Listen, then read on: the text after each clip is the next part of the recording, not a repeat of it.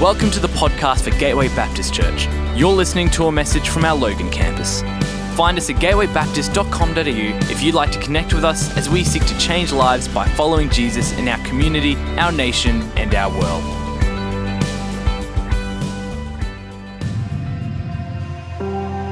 I am with you always. As you breathe in, my presence surrounds you. I am here, the creator of humanity. Are you listening for me? I know that you long for my presence, for my heart is to be present with you. I watch as the morning light announces a new day. In the breeze brushing past your face, I am with you every step of the way. In the struggle and the challenge, I am with you. I will walk with you through fire. I calm the raging seas. My spirit will never leave you. Come find me. Search me out. Sit in my word and soak in my presence. Practice walking in my footprints. Dance in my court. Bring shouts of thanksgiving. See creation in vivid color as you discover me, the Creator. My voice is speaking. My presence is here. No matter your circumstances, I am with you always.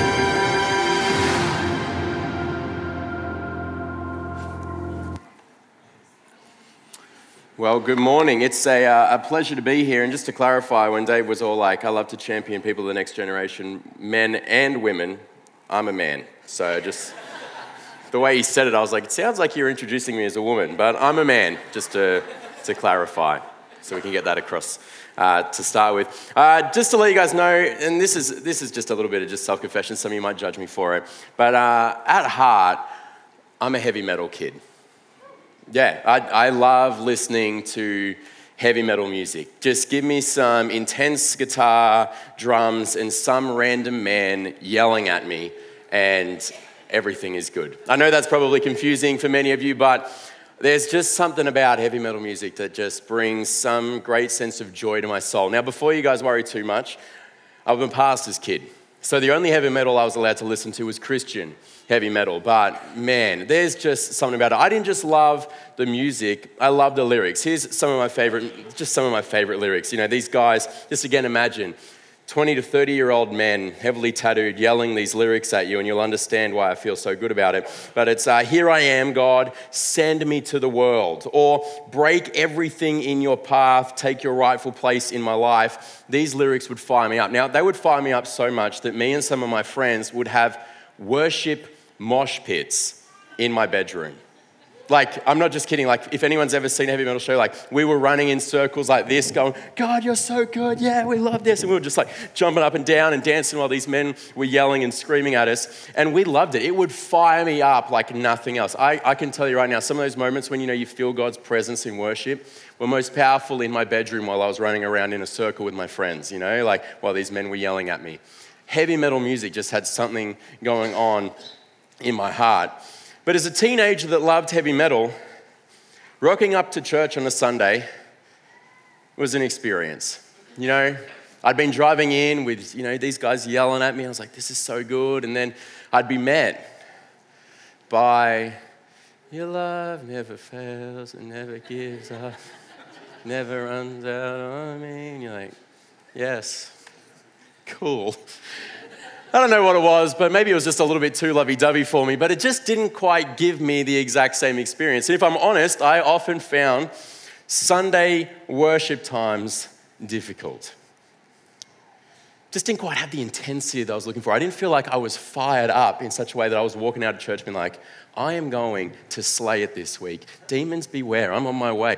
You know, like I'm going to kick you around. I'm going to take Ballarat, which is where I was living, over. You know, God is going to come and, you know, live here anyway. It didn't quite feel like that. And one Sunday night after church, I was talking to my cool worship pastor friend. You know, worship guys, they're always really cool. They look cool, they dress cool, they are cool. Anyway, he was like, really cool. And I knew that he kind of liked a little bit of heavy metal, so I knew he would get my heart. You know, he'd be like, oh, I get it, man. Heavy metal's the way to go. But anyway, I walked up to him and said, hey, man, look, I don't know what the go is, but how do we get some more like heavy metal lyrics? I said, we're obviously not going to play heavy metal in church. Like, that's just not going to happen. But how do we get some more lyrics like that? These lyrics they're not doing it for me. They're not, they're just not firing me up. Anyway, he looked at me, he said, yeah, Ben, look, I understand why they're not necessarily doing it for you. But these lyrics, the reason why we sing isn't just to fire us up, but these are words that we sing. They're going to speak to our hearts and prepare us for different seasons. He says, we sung, your love never fails, because I'd obviously picked on that because it was so like, whatever. Anyway, and he's like, we sing this song, not because right now you might need to be reminded of God's love. You're probably fired up, you're ready to go. You go, yeah, God loves me, I've got it all under control. But there's potentially going to be a season where you feel like maybe you've done it. Maybe you've exhausted God's love for you. He's got nothing left. And this song is going to be sung, and you're going to remember His love never fails, it never gives up, it never runs out on you. That's why we sing these songs. And when you're a teenager and your cool worship pastor kind of says it, you're like, yeah, that's a really, good thought. Yeah, it makes a lot of sense. And it was that moment that I realized I could never go and vent to him again about my thoughts about worship music because he absolutely schooled me. And it was embarrassing because my friends were there watching. But what he shared really hit me right between the eyes and right in the middle of my heart and removed this excuse that I had to not necessarily worship and praise God on a Sunday during worship and to prefer to just praise God my way at my time. And while that excuse, if I'm honest, was put to the side, there's always a few excuses or reasons or hurdles that I faced when it comes to worshiping God. It's easy for me to come in here, and a Sunday is like a work day, so it's easy for me to sit down the front and have a whole list of things that I feel like I need to do after the service is finished and be distracted by what I have to do for work. Or for me, it could be a whole variety of other situations or circumstances that I'm not necessarily quite happy about. It could be something that's happening at work or with my family back home, or it could even be just how many kids rocked up to youth on Friday night.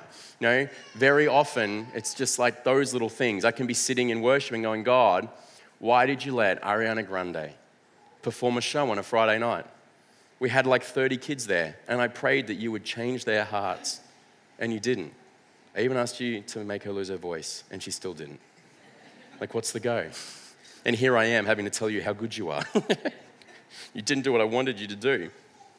But it's easy, I think, for us to find things or have things just get in the way of us being able to praise God, of being actively involved in worship on a Sunday or in our general day-to-day lives.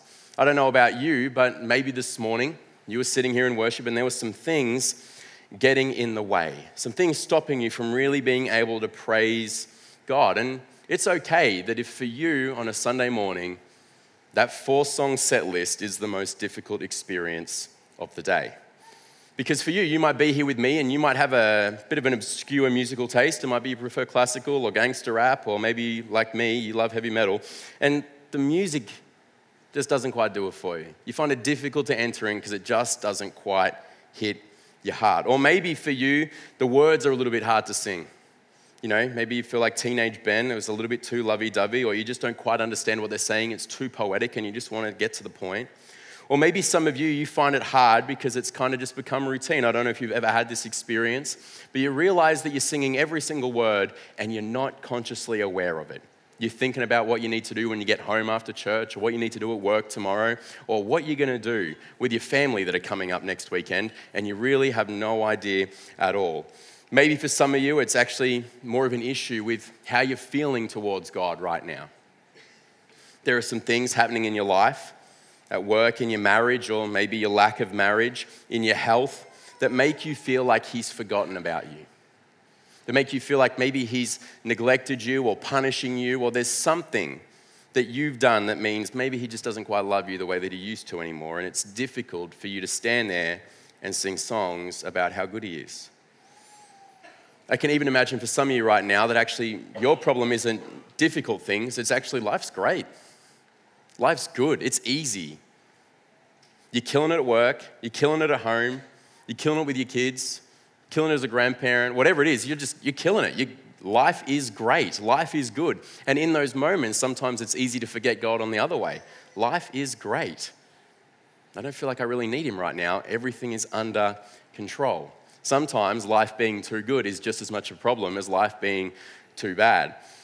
But I also can imagine that there's some of you here who are some skeptics in the room. Potentially some people who sit here and go, if God is so good and so big and so powerful and so wonderful and so amazing, why does he need little old me to worship him? Surely if he knows everything, he knows how great he is and he doesn't need me to remind him. Like, why is this important? Seems a little bit egotistical or a little bit vain. And maybe there's some of you here this morning who you just live for praise and worship time. You're like, oh my gosh, I'm so glad we're about to spend 25 minutes worshiping God. I can't wait. I've been working my shoulders all week so that I can have them up for the full 25 minutes. You know, like I'm ready. I'm ready to worship. And that's great. I'm so happy that you're in that season if that's you. But we all know that these seasons don't necessarily last. And for all of us, we'll have moments where things can get in the way, where things can all of a sudden get a little bit more difficult. But whatever it is that can get in the way of praising God, today I want to look at this idea of praise because I believe it's so important for us when it comes to both experiencing God's presence and our own spiritual lives. It's often something that I think we particularly, and this is me speaking from my own life, forget the importance of. And so what I want to do today is I want to look at this unique little story in Acts chapter 16, verses 22 to 31. Well, it's going to show us a whole bunch about praise and the importance of it. And I love it because it's a little bit obscure, but there's so much richness in it. So if you've got your Bibles, we're going to be reading from Acts 16, 22 to 31. It'll also be on the screens behind you, behind me, in front of you as well. But a little bit of background from where we pick it up from. So we see here that it says the crowd joined in the attack against Paul and Silas.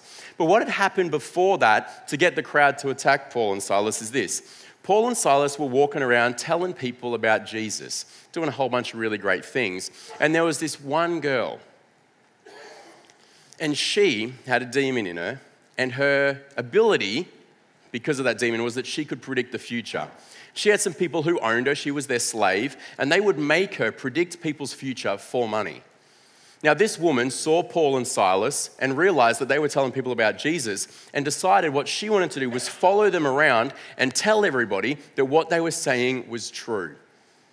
Now, for some reason, and I don't understand this, Paul gets really mad at that. You know, I would have thought, Paul, with all of the beatings and stuff that you've dealt with, having a few supporters would have been helpful. But anyway, he doesn't like it and he turns to this woman and he says, demon, get out of her. Demon leaves and now she can't tell the future. And all of a sudden, her slave owners are really mad. So they take Paul and Silas to the courts, tell them all these things. Everyone's furious, and then the crowd join in. And this is what it says. The crowd join in the attack against Paul and Silas, and the magistrates ordered them to be stripped, naked, beaten with rods, and I love this, after they'd been severely flogged, they were thrown into prison, and the jailer was commanded to guard them carefully. And when he received these orders, he put them in the inner cell, not just the normal cell, the inner cell, and then he fastened their feet in the stocks. Now, about midnight, Paul and Silas were praying and singing hymns to God, and the other prisoners were listening to them. Suddenly, there was such a violent earthquake that the foundations of the prison were shaken. At once, all the prison doors flew open, and everyone's chains came loose. The jailer woke up, and when he saw the prison doors open, he drew his sword and was about to kill himself because he thought the prisoners had escaped. But Paul shouted, "Don't harm yourself, we're all here." Now the jailer called for lights, rushed in and fell trembling before Paul and Silas, and he brought them out and asked, "Sirs, what must I do to be saved?" And they replied, "Believe in the Lord Jesus, and you will be saved, you and your household." Now, Paul and Silas are in an interesting place, flogged for doing God's work, flogged for helping a lady be free from demonic influence, flogged for going about telling people about the hope that is found in Jesus. Now, this experience should or would be justifiably enough for them to not turn to God and praise him. I mean, this would probably be the top of my list as to why I would not be praising God. What we see Paul and Silas do, though, is instead of being beaten and being bitter, they choose to praise God instead.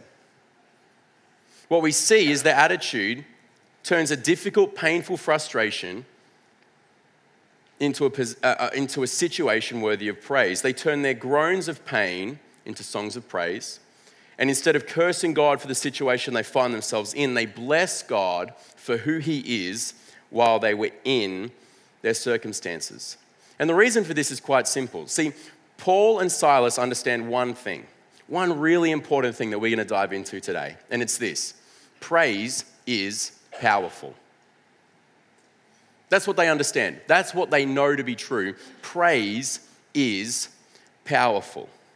See, praise is a powerful act, and we see that because Paul and Silas were sitting there in prison, in chains, and they're praising, and then an earthquake happens, doors open, chains fall off. Now, I'm not going to stand up here and tell you that that's what's going to happen anytime you praise God, and that if you have any friends in prison, you should get them to organize a little prison choir, sing for a while, and then they'll be sorted out. I'm not going to say that that is the standard that we're going to see out of this passage. But what we are going to see is that praise is powerful for a couple of reasons. And the first reason is this: praise is powerful because it ushers us into the presence of God. Praise is powerful because it ushers us into the presence of God. It's a simple point, but when it comes to relationship with anyone, whether human or God, we always have two options with how we relate to them. And I don't know about you, but living in close quarters with people makes this really clear. See, I'm married. 2 years, killing it. Only 62 to go, I think. Is that what we agreed on? 64 years? Yeah. I'll be ancient, so that'll be fine. I'll be 90 or something, so we'll see. But 62 years to go. Maybe more. Let's do it. Come on. But I've been married for ages, and I don't know about you, but when you get married, 2 years. It has been a dream for me, but you're about to hear that it hasn't been a dream for her. As standard. But when you live in close quarters with people, you always have two options. People are going to annoy you, frustrate you, let you down, not put the dishes away, not fold up their clothes properly, not do the laundry in an appropriate manner. They're going to do all of these things. They're going to disappoint you and let you down. Now, like I said, my wife hasn't had to deal with too much of that. Well, actually, no, she has. I haven't had to deal with too much of that. But you always have an option. I'm going to complain about this person, or I'm going to praise this person. And I'm going to give you just a little example. See, my wife does everything brilliantly, seriously. There's only a couple of small little things that sometimes do annoy me. But when those moments happen, there's a really distinct difference between the two responses. See, when I let myself complain, be bitter, or be frustrated about the situation that I'm finding myself in, it's always interesting how many other things I can find to also then complain about. And just find yourself in a little bit of a complaining spiral, and all of a sudden, you feel a little bit more frustrated than you should be. All of a sudden, there's a little bit more of a distance in your relationship than there really is. And all of a sudden, they walk in the door after they've just come home from work, and you're really mad at them because they just didn't fold your undies the exact right way. And it's like, this is ridiculous. But complaining does this. Complaining builds a barrier in our relationship. Complaining strains what is often just a very little thing. But there's this other response that we can do. Now, this is me going to be very vulnerable. I'm not really a singer. I do have 2 albums on Spotify, but we can talk about that later. But I don't really sing. But this weird thing has happened since I got married. I sing about my wife all the time, like all the time. I'm driving in the car on my way home. She's not in the car with me. I'm singing about her. I'll just be like, oh, I'm going home to my wife. I'm so excited to see her when I get home. She's fun, she's smart, she's caring, she's the best person in the world. Just little songs like that, literally, spontaneously, all the time. Oh, thank you. But I sing these things all the time, and it's crazy. I don't know why I do it, but I do it. But when I sing or praise, basically that's all I'm doing. I'm praising my wife for who she is, even when she's not there with me. It's interesting what happens to my relationship with her. It feels as if she's in the car with me. Because as I sing these things about her, I remember the times that she was funny, or I remember the times that she was caring, or I remember the times that she was thoughtful. I remember all of these things, and even though she isn't in the car with me, it feels as if she is. It's like her presence is there with me because I'm praising her. And I tell you what, there's a different reaction when she comes in the door after work that day. I'm instantly there trying to give her a hug, and she says, "No, I'm not ready yet." And I say, "Okay, that's all right. I've just been praising you for the last hour, so I'll wait." But it's true. You can complain about this person or about God, and it'll put up walls, or you can praise them and have this weird experience where it's like they're present with you even when they're not. See, C.S. Lewis says it like this. He says, it's in the process of being worshipped that God communicates his presence to man. It's in the process of being worshipped that God communicates his presence to man. Not because we've finally done what he requires of us to be worthy of his presence, but rather because as we praise, we become aware of who he is. We remember what he's done, and therefore we are more open to experiencing his presence with us. Because the truth is, his presence has never not been there. He's always present with us. We're just not always present to him. And let's be real, any situation is better when God's presence is with us. And so we can choose to complain when things aren't going our way and put distance between ourselves and God. Or we can choose to praise him even when it's difficult and have his presence with us. And this is why praise is so powerful. And Paul and Silas were praising God. They weren't just praising him because they knew what would unfold in the next moments. They were praising him because they knew that the situation they found themselves in would be better just by being in his presence. See, praise is powerful because it ushers us into God's presence. But praise is also powerful because praise breaks chains. Now, we see in the story that Paul and Silas had literal chains fall off them as they were praising God. But this is more than just that. See, they had a choice in this moment that they could let their emotions and their experiences dictate their experience of God. Or they could let their temporary reality dictate how they felt about their eternal promises. But praise focused them instead on their eternal promises, and that influenced how they experienced their temporary reality. And this is the challenge for us. Does your suffering, your bitterness, your anger, your addiction cause you to doubt God's nearness? Does your affluence cause you to forget God's goodness? Does your busyness cause you to neglect your relationship with him? Do you let these temporary realities impact the eternal promises that God has made to you? See, praise is designed to break these chains off our lives. Because to praise is to sing these eternal promises over ourselves. This morning, we were literally just singing about the goodness of God, about how it chases after us. It never leaves us. It's always there for us, and that he will continue to be good. That is us choosing to sing an eternal promise over our temporary realities. See, praise is designed to break chains, to help us have the proper perspective on these things. See, praise, is to spend those moments reminding yourself that while you may be feeling overwhelmed by your sin, God has overcome it through Jesus.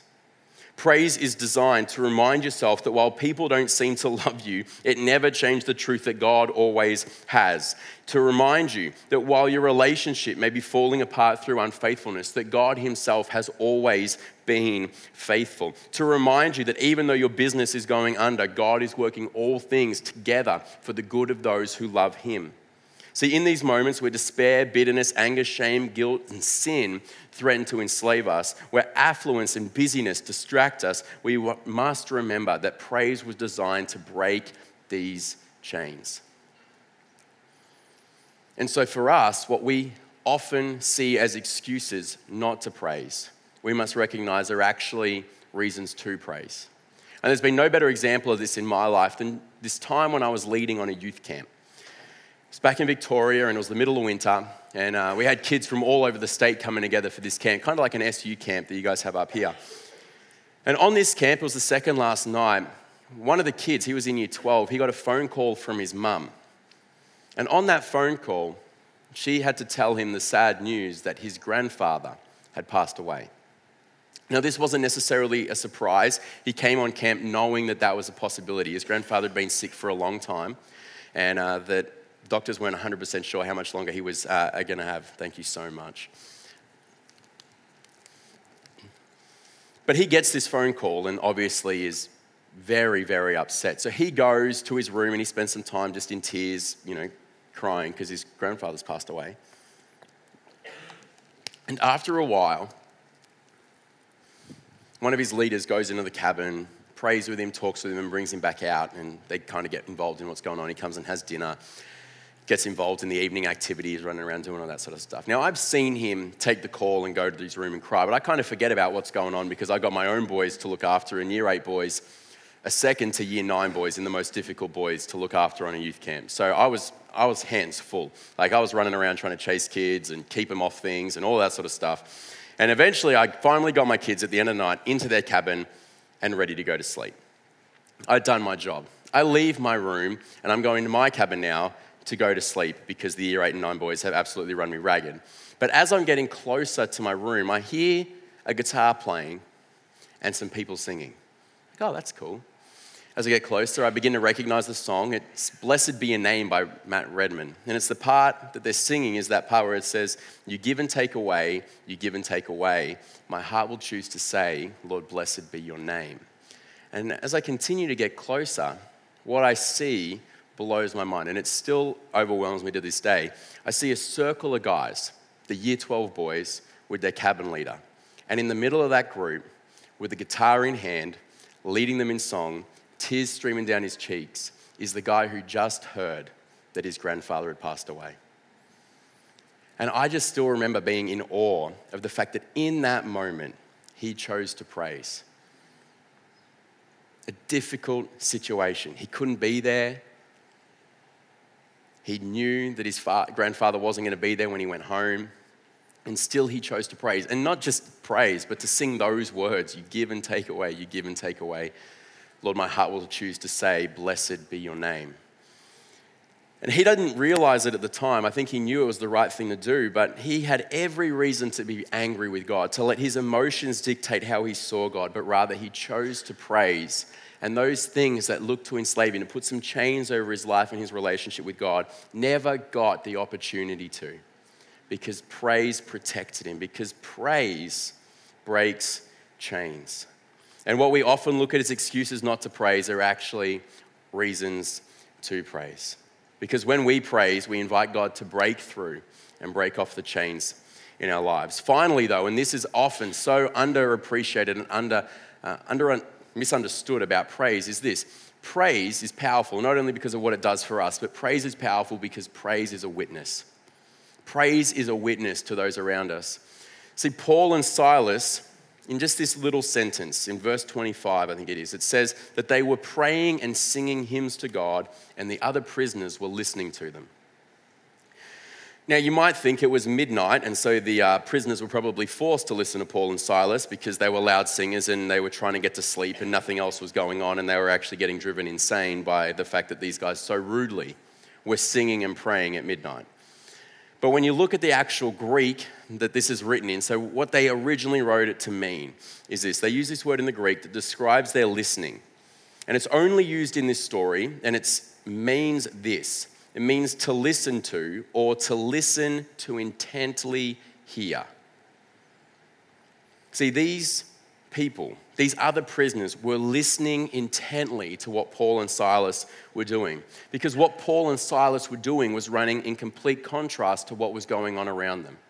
See, all of the other prisoners sitting in that prison wouldn't bother praying or singing or doing whatever they were meant to do to try and please their gods, because they were sitting in prison presuming that they were being punished, that they were being ignored, that their gods were completely disinterested at best or completely furious and pouring out their wrath on them at worst. And there was no point doing any of these things. Better to just sit and take the punishment, and hopefully eventually the gods will be okay with me and I'll get out of here. But Paul and Silas, on their first night in prison, are singing and praying and praising the God that they believe.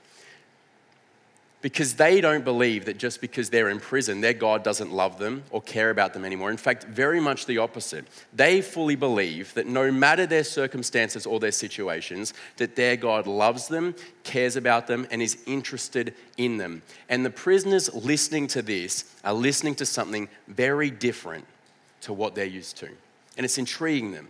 It's interesting to them. And for us as followers of Jesus, when we find ourselves in these difficult situations and we choose to praise, we find ourselves doing the very same thing. See, we live in a world that believes God is dead at worst, or at best, he's probably pretty disinterested in his creation and he's kind of just left us to our devices. That's what people believe. Some of you in this room may potentially even believe that. But when we as followers of Jesus, in the difficult seasons, in the good seasons of our lives, choose to praise God, we tell them a different story. We tell them that we sing not because our God is dead, but because he is very much alive. That we sing not because our God is disinterested, but because he's very interested. We don't sing because our God doesn't care, but because our God deeply cares. And we all just have to look to the life of Jesus to see these truths in our lives, that God cares, that God loves, that God is for us, that God isn't dead, but that he's alive. And that is why we praise him. And every time we do that, we tell the world around us a different story. See, our praise speaks into the lives of others.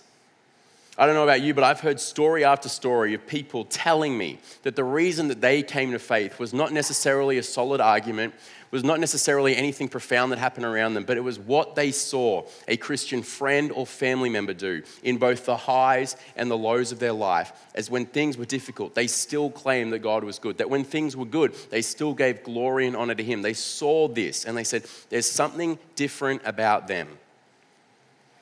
And it's not that their life is easier. It's how they respond when it's difficult. See, your praise is a witness. It's not something that just stays here on a Sunday, but it's something that goes with us wherever we are and is a witness to those around us. See, praise is powerful because it ushers us into God's presence. See, praise is powerful because it breaks chains. Praise is powerful because it's a witness to others. Praise is powerful. That's what we believe. That's who we are. And so you need to choose to be a person of praise because praise is powerful. Whether the music is for you or not, choose to praise. The words are hard to sing, choose to praise. If it's become a bit too routine for you all, choose to praise. Distracted, praise. Letting your temporary realities speak to your eternal promises, praise. Life the best it's ever been, praise. A little bit skeptical, try praise. See, when you choose to add a lifestyle of praise to your faith, you get to see the power of praise poured out over it. You get to see the presence of God at work in your life. As you praise him, he communicates his presence to you, not because you finally earned it, but because you were finally aware of it.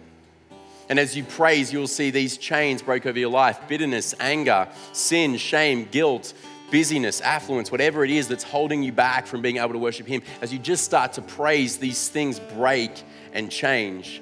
And as you praise, you get to make a difference in the lives of those around you as you witness to them through your praise. And so my encouragement to you as people is to do what you need to do to praise God in your life. Don't just let the only time you praise him be here on a Sunday.